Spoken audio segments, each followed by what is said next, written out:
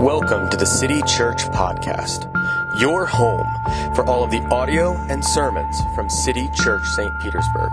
We meet every week at 10 a.m. at the Sundial AMC Movie Theater, 151 2nd Avenue North in beautiful downtown St. Petersburg, Florida. There's one particular passage of Shakespeare that is very well known to those who might be a younger part of Gen X or an older millennial, and that is the monologue that Juliet gives as she begins to ponder Romeo. You know the one. Romeo, Romeo, wherefore art thou Romeo? Deny thy father and refuse thy name, if thou wilt be but sworn my love, and I will no longer be a Capulet. What's in a name? That which is called a rose by any other name would still smell as sweet. If you are of the right generation and were in a drama class in high school, you saw just about every girl in your class do her best Claire Danes impersonation, because this was the famous line from the remake of Romeo and Juliet with Claire Danes and Leonardo DiCaprio. And the idea behind the line is this: you can change something's name and it doesn't change what it is. And this is true in churches. I mean, we have city groups here at City Church, but other churches call them small groups. And other churches call them community groups. But I'll let you in on a secret. They're all the same thing. They're all the same thing. Some churches have Sunday school. Other churches call it Bible hour. Other churches call it Christian education. Guess what? Same thing. It's all just kind of the same thing. And the reason why, like, every church has these sort of things, these sort of small groups or Christian education or whatever you want to call them, is because all churches understand this simple truth, that our lives are meant to be moving in the direction of Jesus, that we are meant to be growing. We are meant to be forming ourselves into thoughtful, loving Christians. This whole idea is what the Bible uses the language of is being a disciple of Jesus. And our goal as Christians is not just to accept and receive the good news of Jesus' forgiveness. Okay, good. Jesus did that for me. I no longer have to worry about the sin stuff. That's forgiven. So I'm just going to move on and do whatever else I want with my life. No, we need to be formed and conformed to his image in every area of our lives. Now, let me be honest. I know most of you. I know that for almost zero of you, the idea that Christians should grow as Christians is not a shocking idea. It's not. Like, that's like kind of basic Christianity. If you've been a Christian for more than 10 minutes, you probably get that. And if you haven't, you probably intuitively know it anyway. But here's the catch. Here's the catch with this. The way that Jesus wants to form us is deeper and more difficult than we want to admit. We would all say that, yes, Jesus wants to grow us. Yes, Jesus wants to change us. But the depth and level to which he wants to do that is something we shy away from. Jesus' intent is to change us all the way down to the level of our desires. Down to not just the things that we do, but the things that we love, the things that our hearts are inclined to. See, Jesus isn't after morally good people. He's not trying to turn us into the rule followers. What Jesus is after is our heart. And as we open up this morning, as we look at Mark chapter 10, the next chapter that we're looking at, Jesus is in the final leg of his journey towards Jerusalem. He's almost there. He's making his way across the Jordan and up through Jericho. And as he's making this, he's going to tell us and the people around him what it means to really follow Jesus. So if you're able this morning, I'd love for you to stand. I'm going to be reading Mark chapter 10. The words will be on the screen behind me, or you can follow along in your Bible or on your phone. But hear Mark chapter 10. And he left there and went to the region of Judea beyond the Jordan. And crowds gathered to him again. And again, as was his custom, he taught them. And the Pharisees came up and in order to test him, asked, "Is it lawful for a man to divorce his wife?" And he answered them, "What did Moses command you?" And they said, "Moses allowed a man to write a certificate of divorce and to send her away." And Jesus said to them, because of your hardness of heart, he wrote you this commandment. But from the beginning of creation, God made them male and female. Therefore, a man shall leave his father and mother and hold fast to his wife, and the two shall become one flesh. So they are no longer two, but one flesh. What therefore God has joined together, let not man separate. And in the house, the disciples asked him again about this matter. And he said to them, whoever divorces his wife and marries another commits adultery against her. And if she divorces her husband and marries another, she commits adultery. And they were bringing children to him, that he might touch them. And his disciples rebuked them. But when Jesus saw it, he was indignant and said to them, let the children come to me. Do not hinder them, for to such belongs the kingdom of God. Truly I say to you, whoever does not receive the kingdom of God like a child shall not enter it. And he took them in his arms and blessed them, laying his hands on them. And he was setting out on a journey. As he was setting out on a journey, a man ran up and knelt before him and asked him, good teacher, what must I do to inherit eternal life? And Jesus said to him, why do you call me good? No one is good except God alone. You know the commandments. Do not murder. Do not commit adultery. Do not steal. Do not bear false witness. Do not defraud. Honor your father and mother. And he said to him, teacher, all these things I have kept from my youth. And Jesus, looking at him, loved him and said to him, you lack one thing. Go, sell all that you have and give to the poor, and you will have treasure in heaven, and come, follow me. Disheartened by the saying, he went away sorrowful, for he had great possessions. And Jesus looked around and said to his disciples, how difficult it will be for those who have wealth to enter the kingdom of God. And the disciples were amazed at his words. But Jesus said to them again, children, how difficult it is to enter the kingdom of God. It is easier for a camel to go through the eye of a needle than for a rich person to enter the kingdom of God. And they were exceedingly astonished and said to him, then who can be saved? Jesus looked at them and said, with man, it is impossible, but not with God. For all things are possible with God.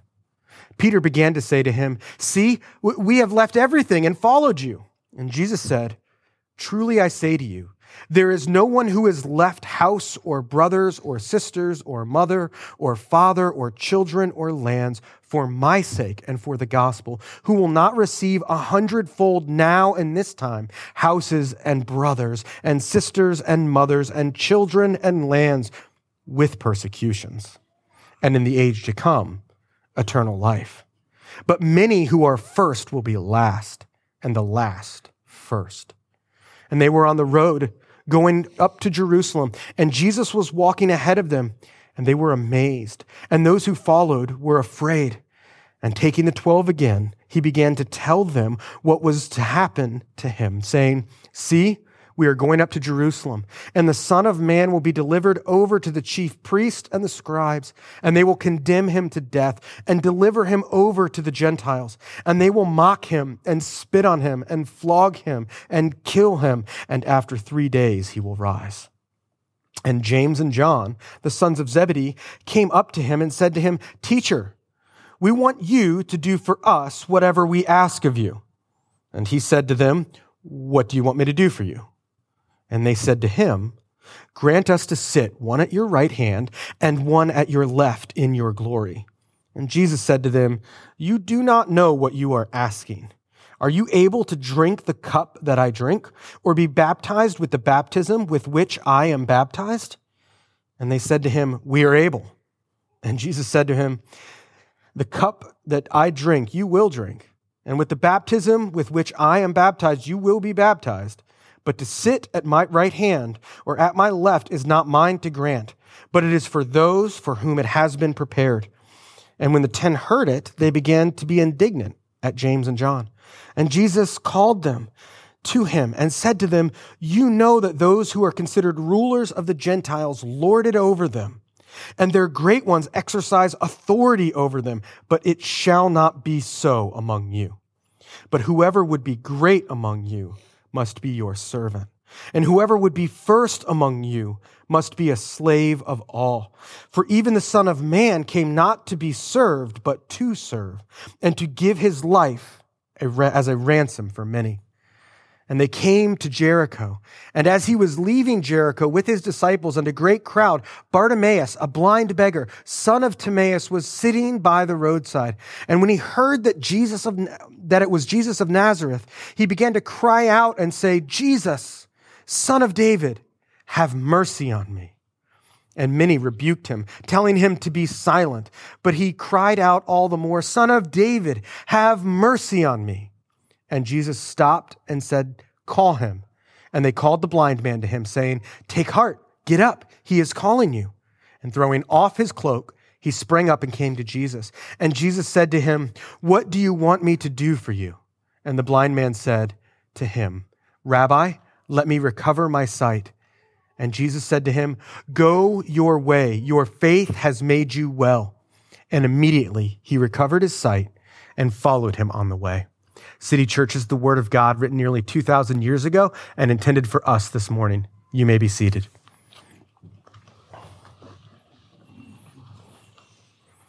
So first on this journey, Jesus gets asked a question about divorce. The Pharisees show up and they ask for his hottest take on what is grounds for divorce. Now, there's a lot going on with this question. First of all, it was a theological question. It was a question that divided the other rabbis of Jesus' day. Some people said that the only grounds for divorce were abuse and adultery. And that was what some of the rabbis taught. Other rabbis taught that there were a lot of reasons for a divorce. If your wife cooked you a bad meal, divorce. Literally one of the rabbis, and this is written down, said that if you can find a prettier wife, you can divorce the old one. This is sort of beyond anything goes. This was a hot topic in Jesus' time. And so they come to him and they say, okay, Jesus, what's your take? Where are you at on this? But it's not just that this is a theological hot take. There's something else going on. Mark describes exactly where Jesus is when he is asked this question. And he's in the area of Judea that is across the Jordan River. Now, for us, we just go, okay, neat. Thanks for the geography note, Mark. But this is the exact same place where Herod Antipas was the ruler. And Herod, somewhat famously, had divorced his wife, and his sister-in-law had divorced his brother, and they got married. And John the Baptist had said, hey, by the way, Herod, that's wrong. And it did not go well for John. He lost his head over it. And so the Pharisees not just get to ask Jesus a hot take theological question here, but they're asking him to put himself in danger by answering this question. Because if he answers it in a way that Herod doesn't like, Herod might be coming after him. But Jesus, in the way that Jesus always seems to be able to do, cuts right through the Pharisees' sort of shenanigans. He says, look, you're getting your idea of divorce from the wrong part of the Bible. You don't read a manual on crash landings to learn how to fly a plane. You don't learn about the tactics of war by reading a book on how to retreat. And you don't learn a theology of marriage from the chapter in Deuteronomy 24 about the provisions for divorce. Jesus says, no. Let's go back. Go back further in your scrolls. Go back further in the Torah to the way that God created and designed marriage all the way back in the garden. Jesus shows all of his followers that the Christian ethics of marriage are deeper than a list of reasons that divorce is okay or not. There is more going on than just that. It is a bigger and beautiful thing. Marriage was created by God at the very beginning and is a sacred union, not just between a man and a woman, but it's something where God is involved too. God blesses marriages and is actively participating in them. The only metaphor that we have that sort of encapsulates this is actually communion. The way that God is present in communion, the way that God, through his grace and through his Holy Spirit, is present in communion, is the way that God binds a husband and a wife together. And Jesus says, so don't just grab the chapter that's the emergency valve and try to build your theology of marriage off of that. Rather, look at what God intended it to be. It's much deeper. It's much more beautiful. And the way that Jesus presents it, the way that Jesus lays this out, has implications for us, whether or not we are married. First of all, Jesus sees the husbands and wives as partners. This would have been radical in Jesus' time. The way that Jesus said, hey, if a husband commits adultery, he's committing against the wife. And if a wife commits adultery, she's committing it against the husband. Those parallel statements that there is responsibility on both the part of the husband and the wife would have been radical for the people around Jesus. This was a time when women were seen as slightly more important than property. And yet Jesus gives them dignity and agency in their marriages. He is dignifying women and acknowledging that they are important and partners in marriage. But it also comes with a warning. Because they are bound together by the Holy Spirit. Because, as the Bible says, the two become one flesh. Anyone who disrupts a marriage, who inserts themselves in between a husband and wife, is not just harming that couple, but they're doing violence to the creation of God. God has joined the man and woman together. And anyone who gets in the way of that is tearing apart what God has done.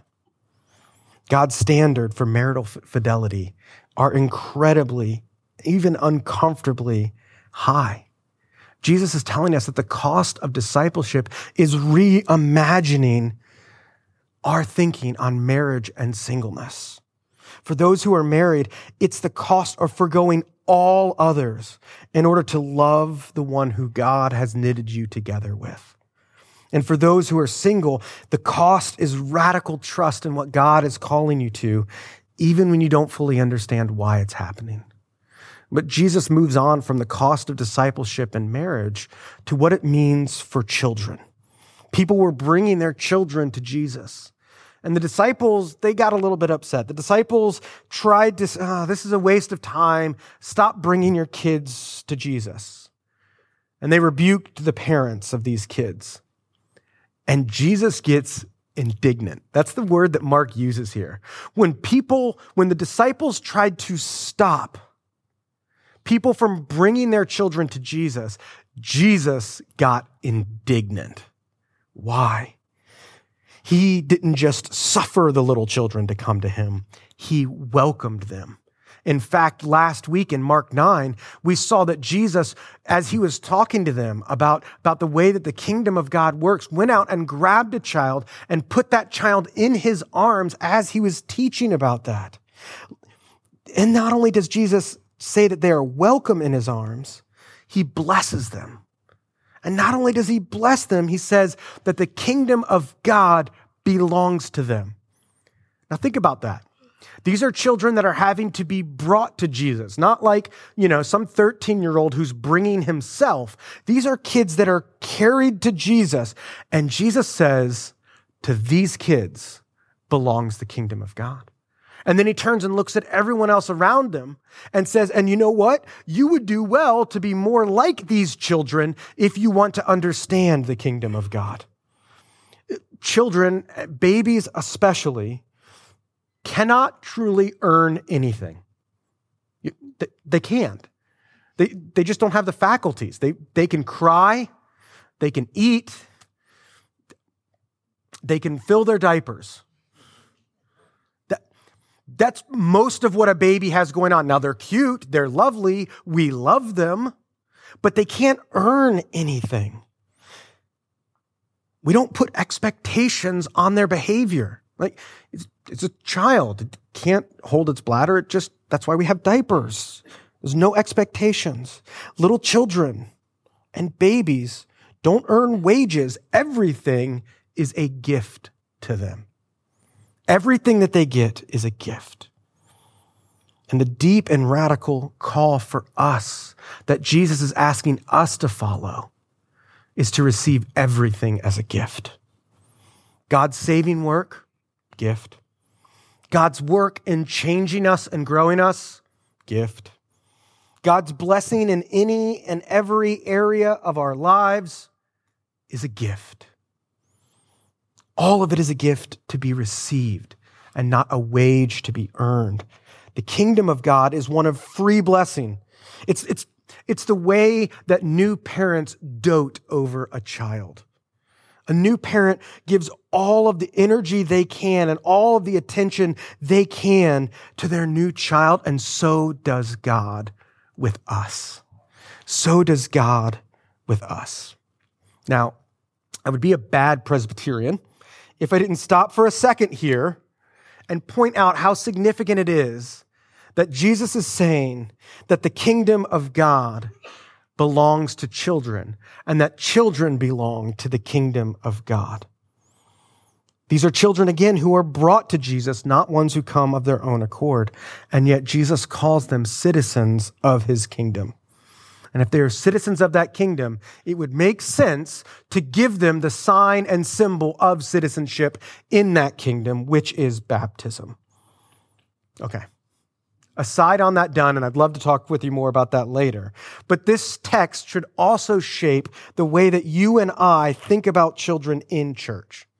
This week, early in the week, it was on Monday, a tweet sort of went viral where somebody was complaining about people bringing babies into church.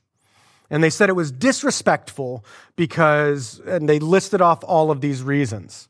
Now, I'm here to tell you that that tweet was appropriately dunked on by nearly everybody. The entirety of Christian Twitter came together. The Reformed folks and the Wesleyans and even the traditional Catholics got in on the mix and told this guy, "You are so in the wrong, it's wild." And that's because it was. Let me say it clearly right now. Bring your crying babies to church. If your children are crying during the sermon, I don't care. If your children are crying during the sermon, no one else around you cares. The cries of children are the music of the blessing of God on a church. Bring your children and your crying babies, all of them, to church. And if they're too young they're not ready for nursery, strap them on and bring them in here. And if they can't get calm and you feel weird about it, walk up here and hand them to me. I don't use my hands for anything but doing this. Bring them. The kingdom of God isn't just for adults that are over some magical age. The kingdom of God is for adults and children, for those who think that they know how to behave and those who don't yet even have the faculties to behave. Crying children are a blessing to the church. So keep them coming. Jesus taught about marriage. He taught about children. And he's talking about these people who are vulnerable categories, who were vulnerable and thought of as less in the society. But then Jesus is confronted with somebody who's very different. A rich young moralist approaches Jesus. He falls at Jesus' feet. He gasses him up. He gives him compliments and says, "Good teacher, rabbi, what must I do to be saved? What must I do to inherit eternal life?" And so Jesus has an aside comment about the nature of goodness. And then he reminds this man of the 10 Commandments, specifically the second half of the 10 Commandments, the moral law. And the man replies to Jesus, "Oh, I've done that. And not only have I done that, but I've done that since I was a kid." Now, it's easy for us to sort of scoff at that and be like, "But did you? Really? You've kept them all the whole time?" But let's not forget, the religion that Jesus was most often confronting in the Gospels was a Judaism that was obsessed with external moral actions. External moral actions were the order of the day. Just keep the commandments in your actions. It's the reason why Paul, when he was talking about his credentials as a Jew, he said that according to the law, I was blameless. Does that mean that Paul and this rich young ruler had never sinned? No, but they had kept all of the external commandments. And what's interesting is how Jesus responds. If somebody came to us and said this, we would probably go into like full SWAT mode, right? We would go, no way, and sort of swat that away. But Jesus looks at this man who says he has kept all of the commandments since he was a child. He looks at him and he loves him. He loves him so much that he won't allow his religious doing to be skin deep. He won't allow his morality to just be surface and go unchecked. So Jesus says to him, okay, one more thing. What I want you to do is go and sell everything you own and give that money to the poor, and then come and follow me. And this man walks away sad. And the Bible gives us insight into why. Because he had a lot of stuff. He had a lot of stuff. Jesus uses this as an example of the literal cost of discipleship. Discipleship doesn't just affect the way that we are married or single. It doesn't just affect the way that we treat children. True discipleship reaches all the way into our bank account. And Jesus is blunt. It is incredibly difficult, if not impossible, for a wealthy person to enter the kingdom of God. And then Jesus uses the example of the biggest animal that was there in Palestine, trying to fit through the smallest hole any of these people could imagine. This was not some sort of idea about some gate, or not sort of some idea that Jesus was saying it must have been really hard. No, Jesus said a camel going through the eye of a needle. And the disciples understood it because their question to follow up was, well, then who can be, that's impossible. Then nobody would get into the kingdom of heaven, Jesus. What are you talking about? Nobody would be able to do this. And Jesus says, exactly. Now you're getting it. It's impossible. It's impossible for us to live up to what God wants us to. It's impossible for us to live our lives in that way. But Jesus specifically pegs this to the idea of wealth. Why is it so impossible for the wealthy, for people with money, to enter the kingdom of God? It's because money makes us self-reliant and secure. Money gives us power and agency. The false illusions that money gives us all run counter to the kingdom of God. Beloved, you can't put your hope in your financial plans and Jesus at the same time. You can't love God and money. Your love of God will kill your love of money, or your love of money will kill your love of God. There are no two ways about it. And Jesus sees this in this man.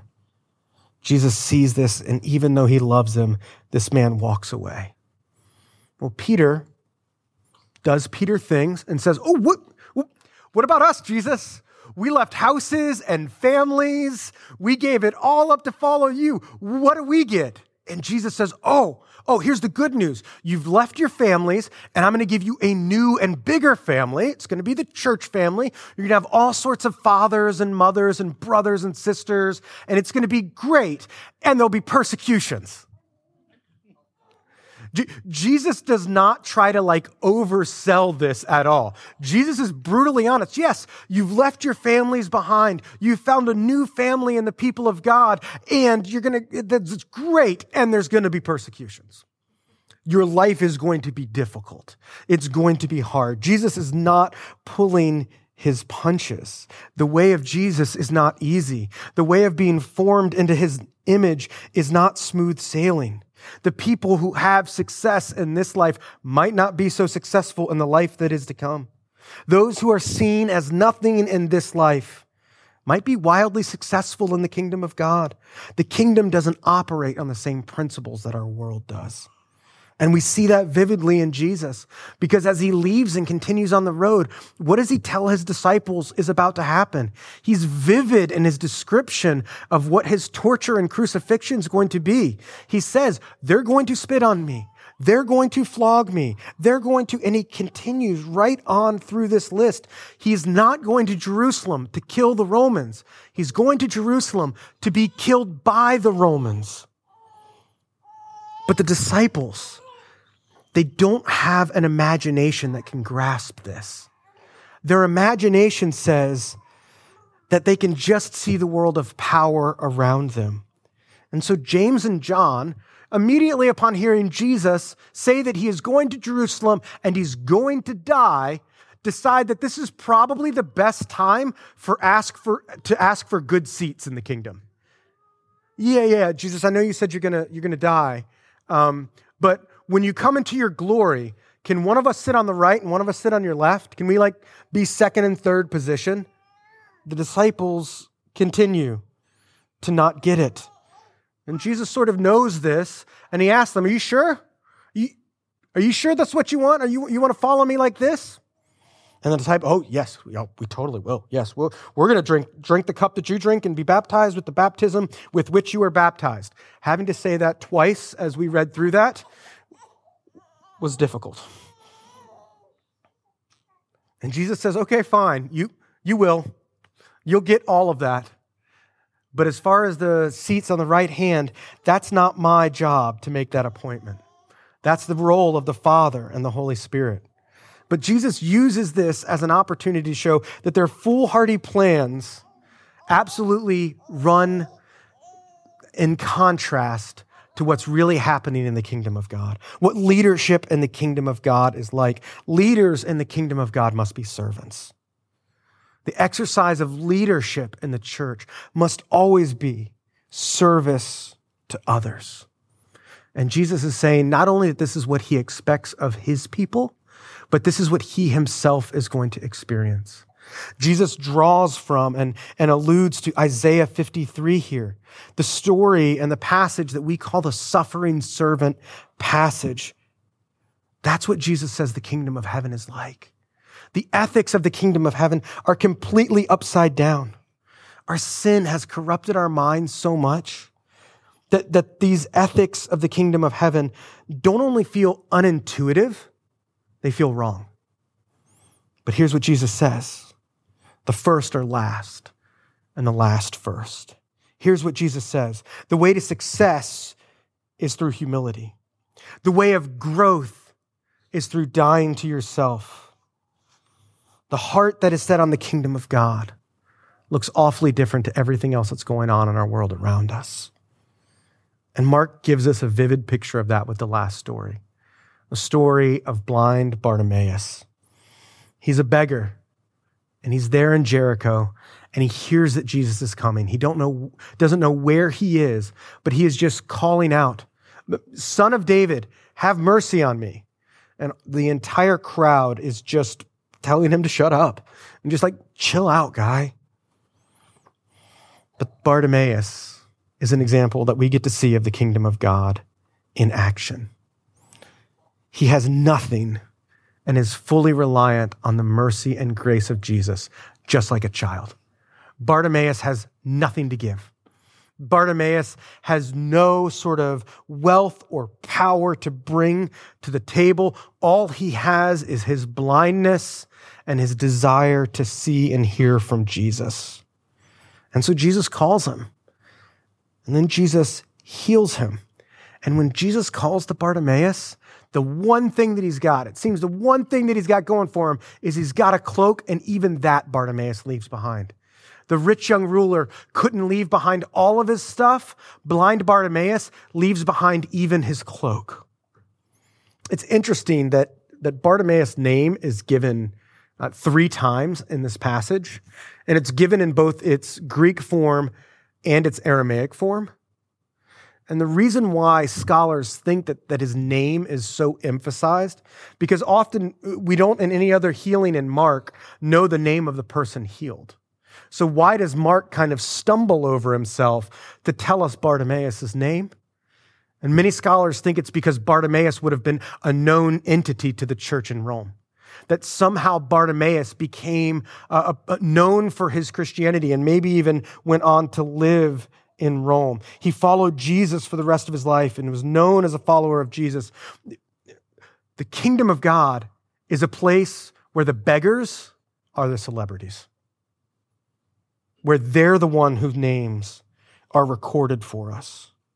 Isn't it so fascinating that we don't know the name of the rich young ruler, but we know the name of the prostitutes in the Gospels? Isn't it funny that we know the name of so many of the sinners in the Bible, but so many of these rulers are just mentioned as something else? The kingdom of God operates in a way that is even more beautiful than you and I can imagine, because there's another allusion in this story of Bartimaeus. Because when David, the grandfather of Jesus, when he was taking Jerusalem as the capital of Israel, when he is establishing that, one of the first things he does as he goes to Jerusalem is he expels all of the blind men out of Jerusalem. He wants to make it clean, and he wants to get all of the blind folks out of Jerusalem. And now, years later, Jesus, who is called by a blind man the son of David, doesn't kick all of the blind people out of Jerusalem, but rather heals them and brings them with him. Because what does Bartimaeus do in this passage? Jesus says, go wherever you want. And Bartimaeus says, I'm going with you. And this formerly blind man marches with Jesus into Jerusalem. The kingdom of God is full of unexpected beauty and unexplained redemption. Beloved, may the Holy Spirit work in us to leave all that we have to follow Jesus. May he give us a more beautiful vision for our marriages and our singleness. May he teach us to see our children as a blessed part of God's kingdom. May he kill the idolatry that comes with money and success. And may we walk in the way of loving service to everyone we meet, just like Jesus did. Just as Jesus did as the suffering servant. Let's pray.